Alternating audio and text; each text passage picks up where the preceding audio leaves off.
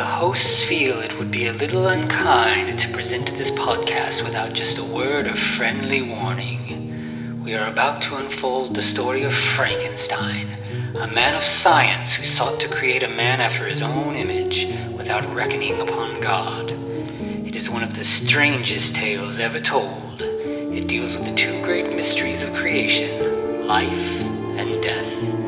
I think it will thrill you. It may shock you. It might even horrify you. So if any of you feel that you do not care to subject your nerves to such a strain, now's your chance to. Well, we've warned you.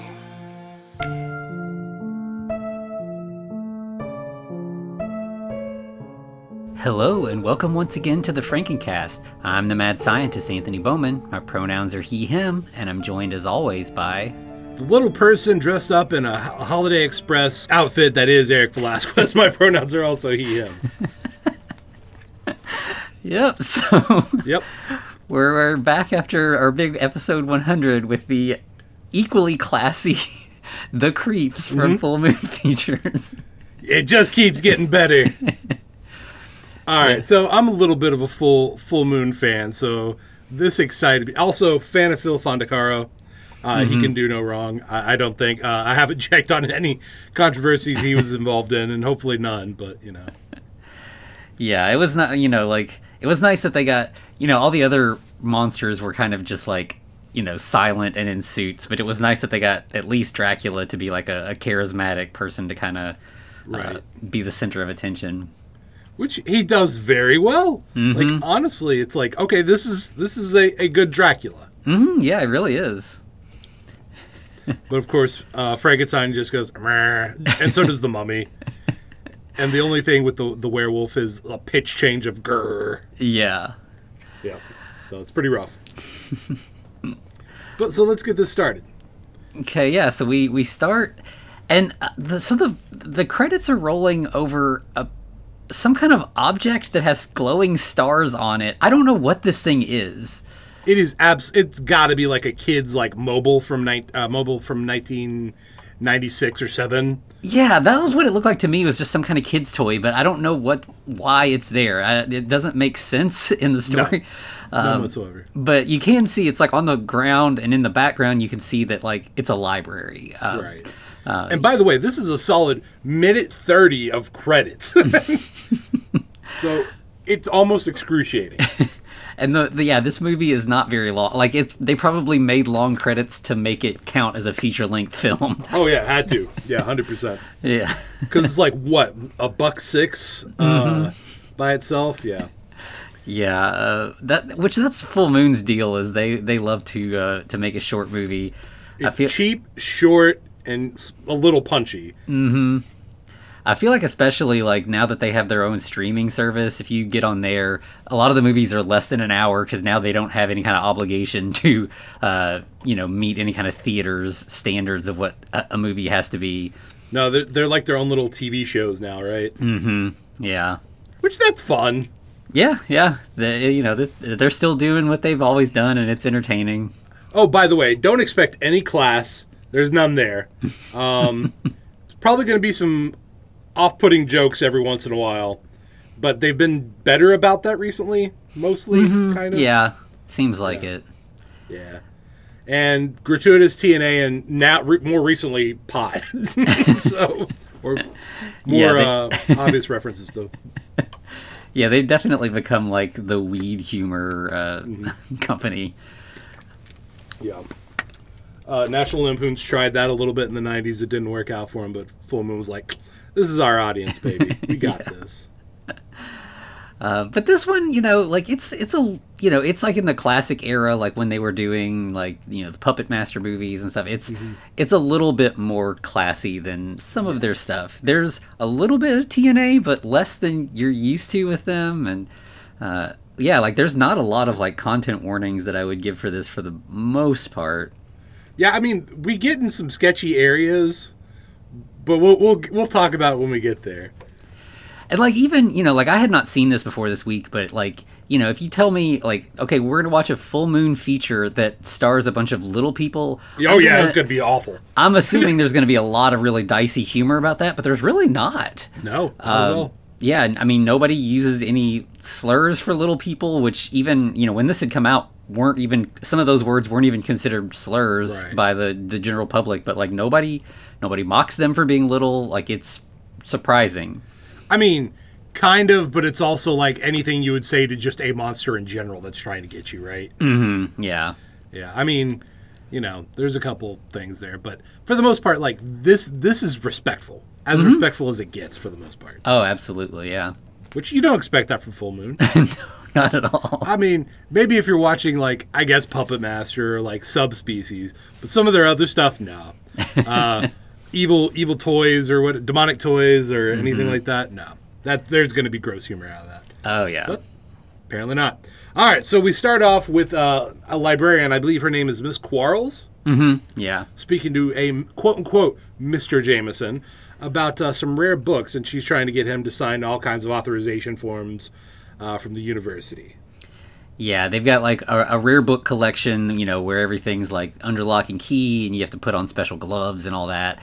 But there's also just, like, a lot of red tape to even get permission to do that. And, he shows his ID, he fills out all this paperwork. You can tell he's just real twitchy and nervous. Like, he's something's off about this guy. Yeah, it's maybe not on the up and up, or the guy's just really nervous all the time. Right. Who knows? But finally, he's given permission. He goes and sits at this table. The librarian, like, brings out, like, this steel box and sets the manuscript in front of him and helps him put on gloves and a mask. And the book he's looking at is the Shelley manuscript. Uh-oh. Dun, dun, dun. This is an original, baby. Yeah. And so, she's like, all right, you got to keep the gloves and mask on, and I'll leave you to it. And she heads out. And as soon as she leaves the room, he immediately takes off the mask and digs through, like, he's got a messenger bag, and he's got an exact copy of the manuscript. I wouldn't say exact copy. It's pretty noticeably just a forgery. Yeah, it's vaguely, it's similar enough, like, at first. The costume department took extra care on the original, and they just kind of, like, did some wiping of some, what's it called, stain on the front of this one, and it kind of got everywhere. So it's like, this is visual, we know which one we're shooting with and which one's the extra. Mm-hmm. So obviously his plan is to swap them out and steal the real one. Right. And then we cut to downstairs where Quarles is getting kind of, like, chewed out by her boss for Miss Christina. Yeah. And she's like, the whole point of having the rare books is that we don't want anyone to ever see them. Like, right. And by the way, all right, so here's kind of where some homophobia, I don't know if it's necessarily actual homophobia, but it is definitely an archetype of kind of the predatory lesbian, because Miss Christina's obviously flirting with Quarles, and she's like, hey, maybe we could go to this book reading together. Yeah, and Quarles is, like, she's not interested, but she's also really intimidated by her boss. So she declines, but she's kind of, like, nervous about it. Like, with Miss Christina, honestly, I would expect her to be wearing, like, rubber boots and, like, having a riding crop. Okay? Yeah, she's intense. Yeah. But yeah, it's kind of like, she's definitely, like, some of the comic relief in this, the whole idea that, like, we're preserving these books, which is a good thing, but, like, we don't want anyone to ever look at or touch them, which kind of defeats the purpose. Like, these books need to be seen to, have any reason to still exist. But, like, I think her slogan is minimum handling equals maximum preservation. Yes, I was going to ask you. What's our motto, Anthony? Yeah. Yes. And so then the man comes back down with he's got the metal case that the manuscript is in. Oh, this sets her the fuck off. Christina's like, oh, hell no. You're not supposed to be handling that. That's supposed to be handled by the librarian. And she, like, gives it back to Miss Quarles, and she's like, hey, this is a reason to refuse him ever from touching these books again. Yeah, put this on his permanent record. Yeah. So then we see, like, a little later, Quarles goes up to, like, look at the manuscript herself. She's kind of feeling like, she's curious. Like, and I think like the whole kind of conversation about minimum handling kind of got to her, and she's just like, I want to see this manuscript. I'm curious. Yeah. But when she does, it's the fake, and he didn't even bother anything beyond making the cover try kind of look right. It's Right, just you a think blank you'd at least book. photocopy. Yeah. Yeah, so when she starts flipping through the pages and sees they're all blank, she's like, "Oh shit, this is bad. This is really bad." So what does she do? She calls the cops and tells her boss. No, she doesn't do that at all. She goes to a video store. Right. And she's kind of confused that like, it's clear that she, like, got this address and, went there. And she's like, goes to the clerk and is like, I'm looking for David Rawlings? Or Raleigh. David Raleigh. Yeah. And the girl behind the counter at the video store is like, oh, yeah, he's right back there. So she goes back into this back room, and turns out David Raleigh is, like, the manager of the video store, and also on the side is trying to become a private detective. Right, so which one's he moonlighting as? The manager or the private detective? Yeah, it seems like the video store is more legit than his private eye business at this point. He does it as a hobby, Anthony, which you can trust that. Yeah, and he's like, you can tell he's like super excited that he, has a client. Well, this is his first case. Yeah. So she kind of tells him the story of what happened, and she's like, I did a little bit of research on my own and found out that the man was an imposter. I saw pictures of what he was supposed to look like, and it's not the guy that I saw. Yeah, Jameson's a real guy, but that guy is not Jameson. Mm-hmm. Yeah. And you can tell she's not necessarily that confident that Raleigh is going to do a good job, but she's really just kind of broke, and this is bargain basement private eye right here. Right. So yeah, she's kind of at her wit's end, and he starts cracking up and making trying to build some rapport with her, but she's like, oh fuck, I fucked up. This guy's the worst. He thinks he's like a private detective out of a gumshoe movie. Mm-hmm. Yeah. So she kind of sets him loose to do the job and leaves, and even tells him, like, he's like, hey, I won't disappoint you, and she's like, even with this, I don't think you possibly could disappoint me. Right. Yeah. Then David gets to work after she leaves, and the girl from behind the counter comes back to the back room and is like kind of talking to him, bugging him while he's trying to start his investigation. Mm-hmm. He's building his own little fingerprinting box. Yeah, and the way he does the fingerprints is so complicated. I don't know if that was how they did it back then, or if this is just some sort of amateur thing. Got to be an amateur thing, because maybe he can't afford that little powder and the little makeup brush with it. Yeah, because it's like it's like some kind of vapor or something, right? Some kind of gas that he puts. It's super glue vapor. Right. So he like finds some prints. So he's like feeling like he's making some accomplishments. And then the next morning he just comes to visit Quarles, and he's got a mug shot. He's like, is this the guy? Well, he actually, after he does the fingerprinting, he goes through his computer, because they, in the early 90s, they apparently had a fingerprint clearinghouse system network. Yeah. Yeah, it's absolutely ridiculous. And he literally puts a filter on it for a male ages 35 to 65 and Caucasian. Yeah. And it's like, no, I lived at that point. That didn't happen. No, definitely not. That's the stuff we wished happened at that time. Now it probably not very well could. Yeah, we're getting there. I feel like there's still a lot of issues with like databases not being connected nationwide and stuff, but probably a lot of ethics issues as well. Who knows? But. Yeah. So he goes to talk to Quarles, and he's got a mugshot, and she's like, yeah, that's the guy. That's the guy who said he was Jameson.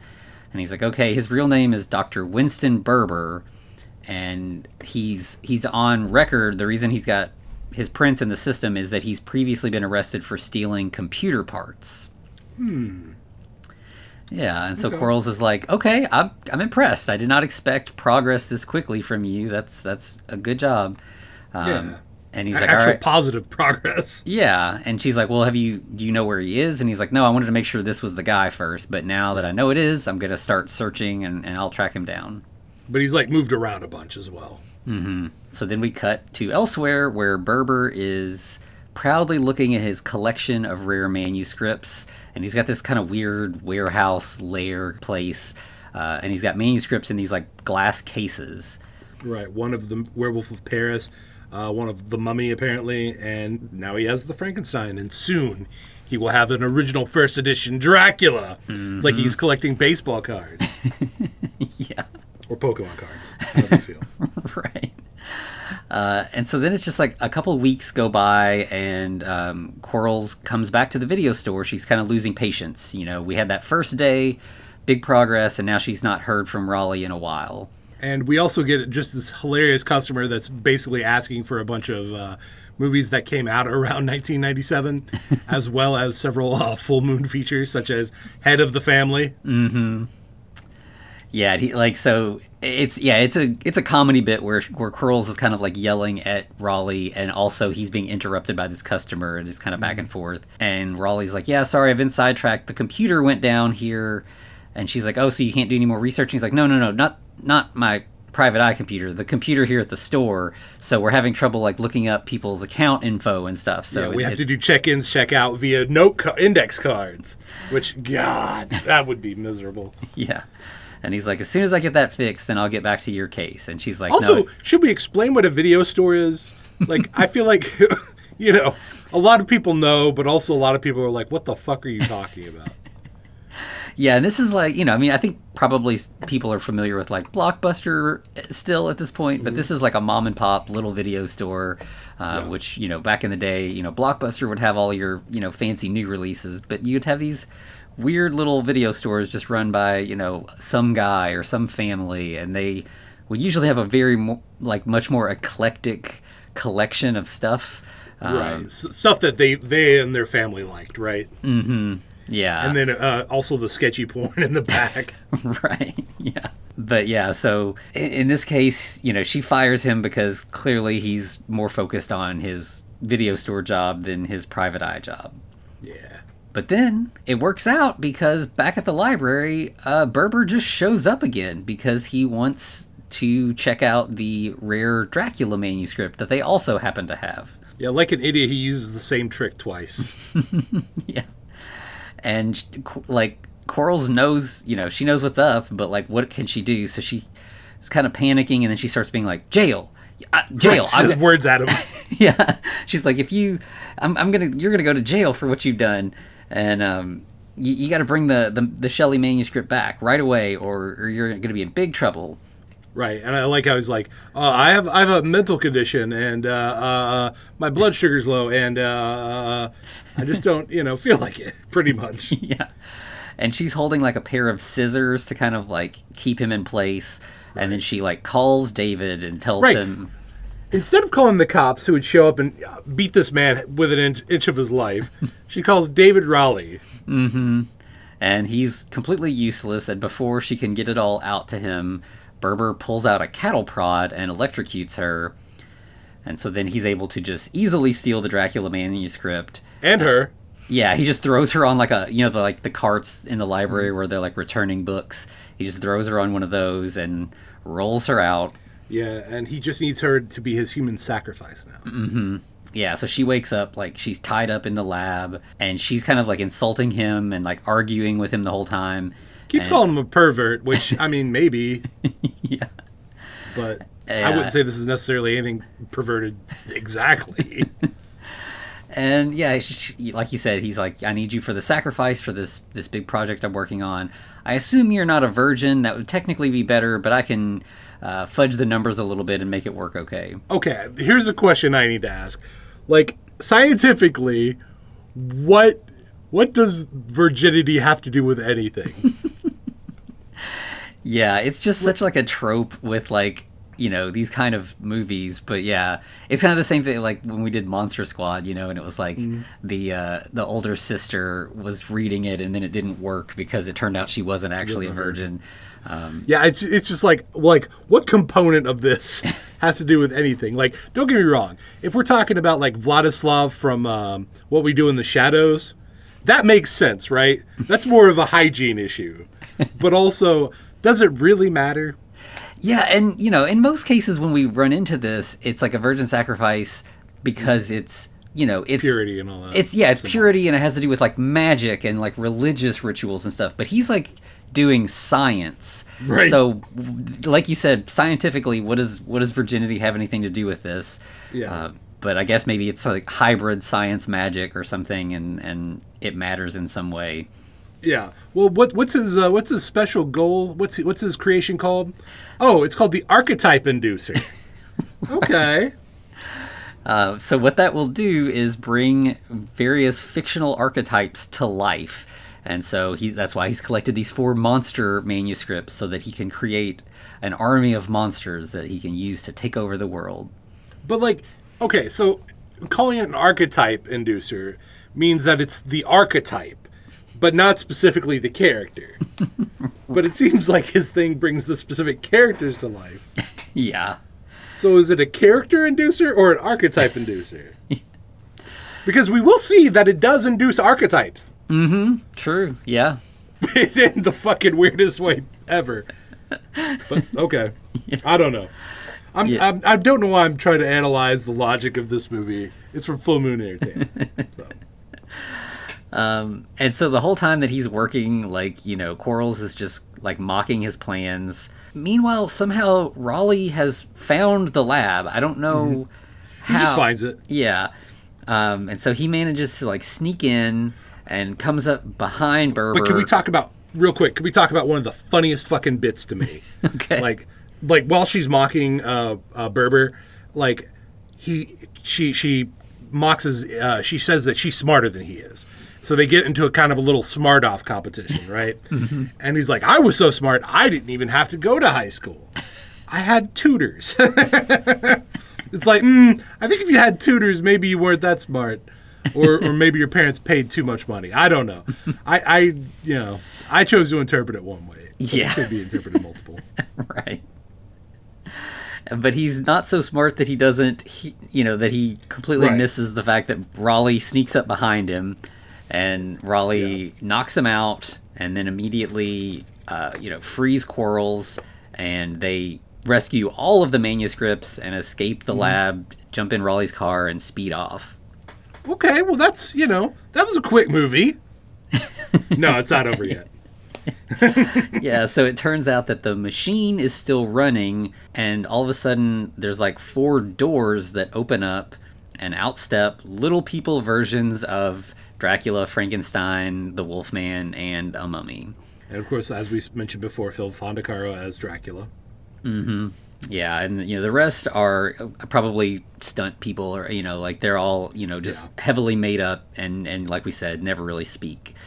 Right, except and Dracula's like, hey, what's going on here? Why do we exist in this place now? Yeah. And then we also get a little scene with Raleigh and Quarles driving back to the library, and Raleigh asks her out, and she's like, no, I'm way too good for you. Right. She's like, I'm smarter than you, I'm older than you. Which she has a complex here, man, about being smarter than other people. Mm-hmm. Yeah, she's got high self-esteem for sure. Right. And of course, Raleigh's like, okay, I mean, maybe you're not into guys, maybe, or did you have a boyfriend? And she's like, well, I did have a boyfriend. But it turned out his favorite author was Ayn Rand, and that was it after that. And I'm like, amen, sister. Yeah. Good job. I definitely appreciated that. Right. And then, back at the lab, like you said, Dracula's like, what is going on? And Berber kind of tries to explain the whole situation, that his archetype inducer and all that. Yeah. And Dracula kind of gives the other monsters like a pep talk. Yeah, he calls them his brothers in darkness. Yeah. That's nice. You like to see some monster solidarity. Mm-hmm. And then Dracula's like, I seem to remember being bigger before, though. What's going on? And Berber's like, yeah, the human sacrifice got away, so I guess there wasn't enough juice to make you your normal size. Yeah. Which that's playing around it. Yeah. Yeah, it is kind of a clever concept. I mean, it's a dumb concept, but it's like a smart dumb concept. Right. And Verver's like, we can fix this. I'll work on the machine. I just need you to bring the human sacrifice back. It's got to be the same girl because I've already set up everything with her information. So remember, she's blonde, of a certain height, and is a librarian. Mm-hmm. Which we didn't mention that Christina was also blonde and basically the same height as Quarles. Yeah. Okay, and also a librarian. Mm-hmm. Yeah. So Verver takes the monsters to the library, and while that's going on, again Christina hits on Quarles, and it's awkward again. Mm-hmm. And then we get a really weird scene. Oh yeah, are we talking about the Jane Eyre fondling? Yes. Okay, Christina's a hypocrite. Okay, first off, by like telling Quarles not to let anybody touch these books, because what she does to this book should land her in jail. She is literally a bibliophile. Yeah, she sneaks upstairs and like you said, she picks out Jane Eyre from its metal box, and no gloves, no mask. Yep, and just like opens up her shirt and is just like rubbing the manuscript all over her chest, and just kind of like moaning, like she is having She also puts it between her legs, right? Mm-hmm. Yeah, she's having a sexual encounter with the Jane Eyre manuscript. Why not, right? Weirder things have happened. Yeah. But then she hears some loud noises and is like, oh, she thinks she's going to be caught, so she's got to go investigate. And she bumps into the 4 monsters who assume that she is Quarles and capture her. Right. And as they take her immediately back to the lab, what's the first thing they do, Anthony? They strip her naked. Mm-hmm. Because we got to see some of that TNA. Yeah, and Berber's like, this is the wrong girl. And like the monsters are still working on getting her undressed. Like they're just still harder. And he's like, no, this isn't going to work. Right, but Dracula's like, hey, we got it. She's a blonde. You're what? You're under 35, right? She's like, I'm 33. And it's like, maybe not. Who knows? But, he's like, let's give it a shot. What's the worst that could happen, right? Yeah, and Dracula's like, she might even be a virgin, unlike the first one. And she's like, well, define virgin. Right. And Dracula's like, something about someone who's had physical congress with a man. And she's like, oh, well, yeah. In that case, yeah, sure. Technically, I'm a virgin. I mean, yeah. I mean, wouldn't she be? Yeah. Like, by that metric? Yeah, I mean, so she's a gold star lesbian, I guess. And, yeah. So here's my question, though. Does it still count if there was a marital aid involved? Yeah, I mean, she's been penetrated. Is that the act, or is it the release of the fluid? What? Damn it! We're gonna start a new podcast called "What's a Virgin." Yeah, I mean, I think if you that's the thing is like if you start really thinking about it, like virginity is nothing. It means nothing. Right, It makes yeah. So in this case, if an old timey doctor was to investigate to see if she was a virgin, he might see that she's not. But it's all nonsense. But yeah, Dracula's like, you got to do this. Like we've got her. It's worth a shot. And Berber's like, I'm the master. You don't tell me what to do. And Dracula's like, I'm Dracula. Yes, I do tell you what to do.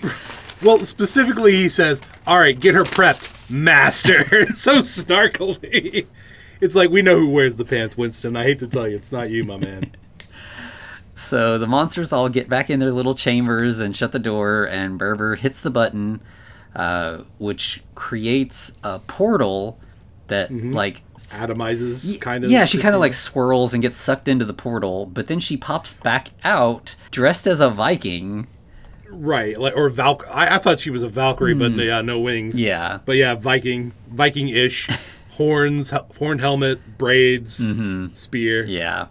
Obviously, Berber doesn't want a Viking lady, so he hits the button again, and she gets sucked back into the portal. And the monsters step out, and nothing's changed. They have not grown at all. Oh, well, it was worth a shot, right? We'll try again tomorrow.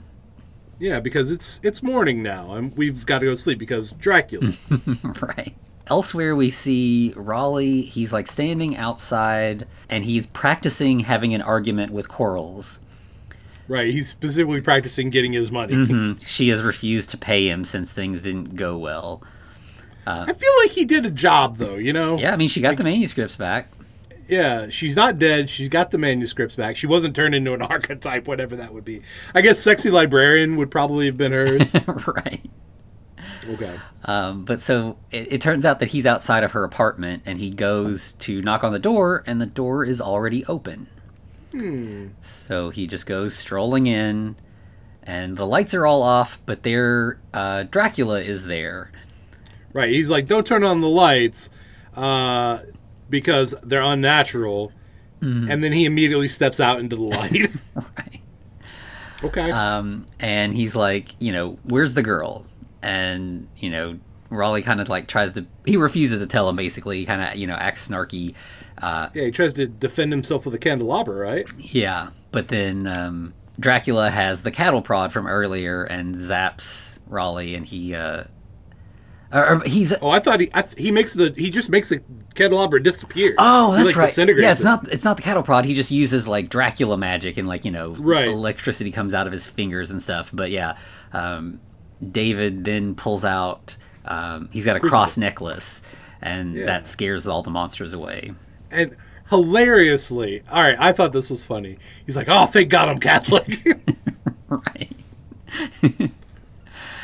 And so then he runs out to his car to, try to go find Quarles and let her know what's going on. Right. Unfortunately, it looks like he has two hitchhikers. Mm-hmm. Dracula and the Wolfman are, like, hanging on the back of the car, basically. Yeah. So, they're like, of course, he's going to lead us right to the girl that we're looking for. I mean, yeah, that goes without saying, right? Mm-hmm. And then we cut back to Winston, who's trying to figure out how to make his monsters more breedable and submissive. Right. Yeah, he's going to fine-tune that equation so that when they get bigger, he will be the master. They're a little bit too mouthy for him right now.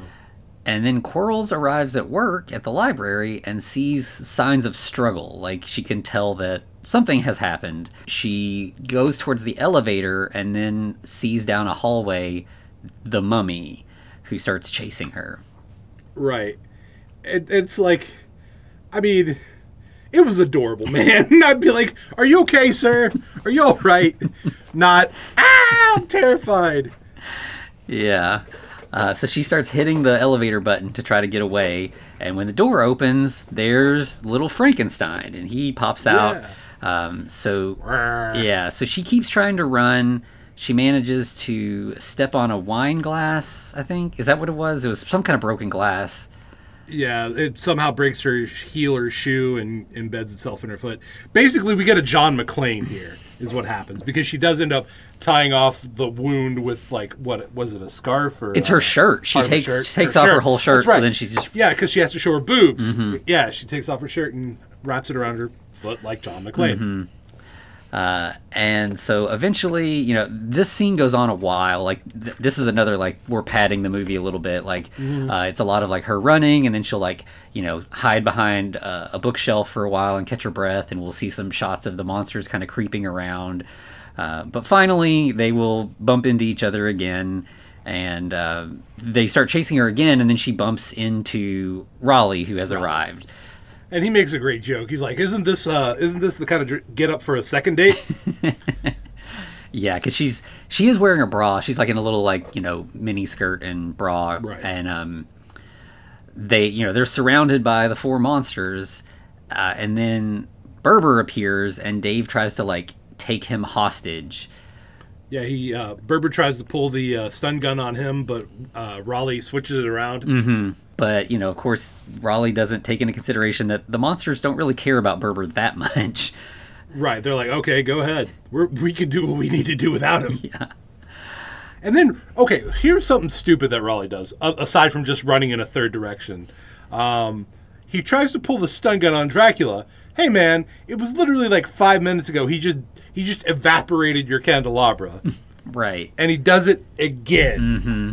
Raleigh tries to run away, and immediately, I think it's the mummy knocks him out. The mummy or so now we just cut back to the lab, and we've got the monsters tying Quarles up, and she's like just screaming, and Berber's like, "That's so distracting. Just please shut up. I need to focus on these equations." Right. Winston's also like, hey, Raleigh, you really wouldn't have killed me, would you? Or no, he asked the monsters. They wouldn't have let Raleigh kill him. Right. And Dracula's like, yeah, as long as you're useful, you get to live. Yeah. And then we see that, yeah, like you said, Raleigh is also there. He's been also restrained, and he starts trying to negotiate, and it's not working. Like, No. Everybody's kind of on their path now. They know what they want, and Raleigh's not going to convince anybody otherwise. Right. And of course, Winston's over here like, all right, let's hurry up and do this thing. Let's go ahead and do it. Because we know he's got at least some plans to pull a fast one on Dracula. Mm-hmm. And Dracula's like, but you've got everything's right this time, right? And okay, this is the most competent villain I think we have ever seen. Because he's literally like, are there any unforeseen circumstances that will occur by just having her? Mm-hmm. And Winston's like, okay. Yeah, he's like, well, she isn't a virgin, but I think I got that fine-tuned. And Dracula's like, well, we could go out and get a virgin then. And he's like, well, actually, another woman virgin would kind of cross the streams, basically. That wouldn't work. But if we had a man virgin, that might actually balance things out. Right, but he has to be clothed, and that goes without saying. Right. And they're like, hey, Raleigh, you wouldn't by any chance be a virgin? And he's like, no, me, I've totally had the sex many times. And I love it. I love Dracula because he's like, when, where, and who with. And this obviously puts Raleigh off. He's like, oh, shit. Right. There was a girl one time in the back of my car. She had a mole on her leg and pink panties. And everyone's like, oh, fuck. All right, he's a virgin. Load him up. Yeah. And so they're kind of getting everything set up, and while that's going on, Coral starts talking to the monsters, and she's like, "You all are legends. You've lived many lifetimes in these great works of fiction, but if you're turned into real life people, you're gonna die eventually. Like you're less. Like you're choosing to become lesser versions of yourself instead of the larger than life archetypes that you've been before." Right, and this would work on most movie villains, but not this Dracula, because he's like, yeah, but I'm alive now, so let's keep it that way. Right. Then Berber is like, all right, time to get into the chambers, and he kind of just shoves them all in there. Yeah, and while that's going on, Raleigh manages to escape. Well, Dracula's even like, hey, Berber, why do you want us in here so quick and so fast? Mm-hmm. Yeah, he's starting to be skeptical of Berber, and also, maybe Quarles is, swaying him a little bit. But yeah, David escapes and manages to get Quarles untied, and they're trying to just turn the machine off, but the portal opens again, and Miss Christine, the Viking lady, comes back out again. Yeah. And she grabs Berber and drags him into the portal. Oh, did we say the reason why Berber was trying to rush everything was because literally just having the male virgin there would actually make them submissive to him? Yeah. That's his whole plan. Everyone's like, "Oh no, you betrayed us! Yeah, your sudden but inevitable betrayal." Right. Yes. Viking Christina pulls Berber into the archetype warp, and then Dracula's like, "Hey, hit the button again," and he gives a nice, lovely little speech about, "We'll always be with you in your nightmares." Yeah. Because, I think seeing Christina is the thing that really, he's like, she's an archetype now and she's going to live on forever. We need to return to our realms and do the same. Right. And he tells Quarles that she's very wise for someone who hasn't even lived one lifetime. So, yeah, they all then voluntarily walk into the portal and it closes up. And then it's just like later on, we've got Dave back at work at the video store. Quarles comes by to visit him. Hey, she actually pays up this time, though. Mm-hmm.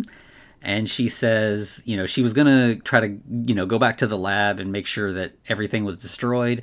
But it turns out Berber owed a bunch of money and the creditors came and repoed all the equipment. So, problem solved.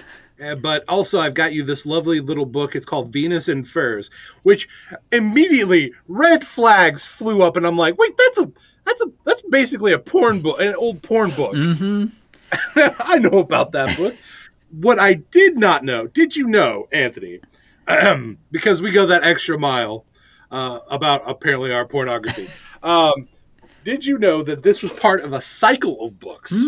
Okay. And it was literally written by a guy, and I thought she was like made up some bullshit. But Leopold von Sacher-Masoch. And it sounds like Sucker Munsuck. So, who knows? That, it's a real person apparently. But the cycle is called The Legacy of Kain. Ooh, interesting. So, for you fans of Legacy of Kain video games, apparently there's also, some smut for you out there. But no, the books were there's about six novellas, I think, but they have to deal with stuff like obviously love, property, and this is me reading from the Wikipedia article if you're asking about it, and sex, death, that kind of stuff, and combinations thereof. And I'm guessing Venus and Furs was kind of love and property. Right, and it's definitely become there's a Velvet Underground song with that name. It's like a kind of a term, and Dave is like, "Oh, I've never read the book, but I definitely have seen the movie by Jess Franco." Yep. And that's also true. Jess Franco, who made some of our more smutty Frankenstein movies that we've watched here, also did an adaptation of this porn book. And so he starts, and then he kind of goes on from there. He's like, well, there was also this other version, and basically goes on an info dump about movies. And she's just kind of nodding for a minute, and then she just I think she puts her finger to his lips, hush, and then kisses him instead. So. Right. Aw, so it's a romantic ending. Yeah, I mean, this is basically a rom-com, with them not liking each other at first and then falling for each other as they go. But it also just happens to have little people monsters and a bunch of other weird nonsense. Well done. But yeah, as far as full moon stuff goes, this feels pretty tame. It feels like there's a lot of full moon stuff that I would not recommend to a lot of people because it's going to make them uncomfortable. But this not too edgy in terms of humor, very little nudity. And I mean, I think it's a fun little story. I enjoyed it a lot more than I expected to. Yeah. I mean, it's both there's a slight highbrow to the lowbrow humor. Yeah. So it's fun. Yeah. 100%. And there's a lot of Easter eggs. Which that's always fun to just go hunting for the Easter eggs, right? Little references and stuff. Yeah, I mean, like the book, the werewolf book was. I don't know if that was a real book, but it was definitely talking about the famous beast of what's it Gavadon? Yeah, Gavadon. Yeah. Also, the werewolf in this looked really weird. We didn't really mention. Yeah, it's like a bat. Yeah, his nose was kind of skeletal or something. Yeah. It was a real strange. I mean, it looked good. It wasn't bad makeup job. It just was a really weird character design. Yeah, it was an interesting choice for sure. And our Frankenstein looked good. I thought he looked. They did a good job with him. Yeah, I mean, it's the classic, Karloff. Mm-hmm. Yeah. But yeah, I think this movie's definitely worth checking out if you have not seen it. Like we said, it's short. It's a quick, fun little, popcorn movie, basically. Yeah, or a movie that you would rent on a Friday night with your for the weekend with your family. If you have family movie nights, people still do that, right? Right. Yeah. Yeah. Yeah. Just go down to your family video store and rent this from the horror. Yeah, go down to your family video store and check this, rent this one out. Right. Gosh, that weird that whole period of time is just so wild. Mm-hmm. Looking back on it. Yeah, it is really strange to think about how easy it is now to watch a movie versus getting in the car, driving, down the road somewhere and having to have a membership that you possibly pay monthly or pay extra. Mm-hmm. Yeah. And if you don't have that membership. And that you've got to return it in a certain amount of time or you get a late fee or you have to rewind it or you get a penalty fee for that. Mm-hmm. Yep. Yep, streaming, it's a whole different world. It's a whole different world. But there's something about, the convenience of streaming is one thing, but there is something that the ritual of all that made it feel like a more exciting thing, you know, like now you just kind of like casually are flipping through Netflix. You're like, oh, this looks fine, whatever. You turn it on and but like when you're at the video store and you're picking up the boxes and it's like, this is the only movie we're going to have this whole weekend. So like, does this look, you know, is this cover grabbing my attention? And yeah, it was a very different situation. Yeah. And you'd also see a lot of weird movies that you wouldn't nowadays, really, unless you were explicitly hunting for them. Mm-hmm. Yeah. Yeah, just being able to walk around, it was a very different kind of browsing experience. Yeah, and like you said, it was part of the ritual, right? Mm-hmm. All right, Anthony, we got anything else to say about it? I think that covers this one. Okay, well, in that case, where can they find us, Anthony?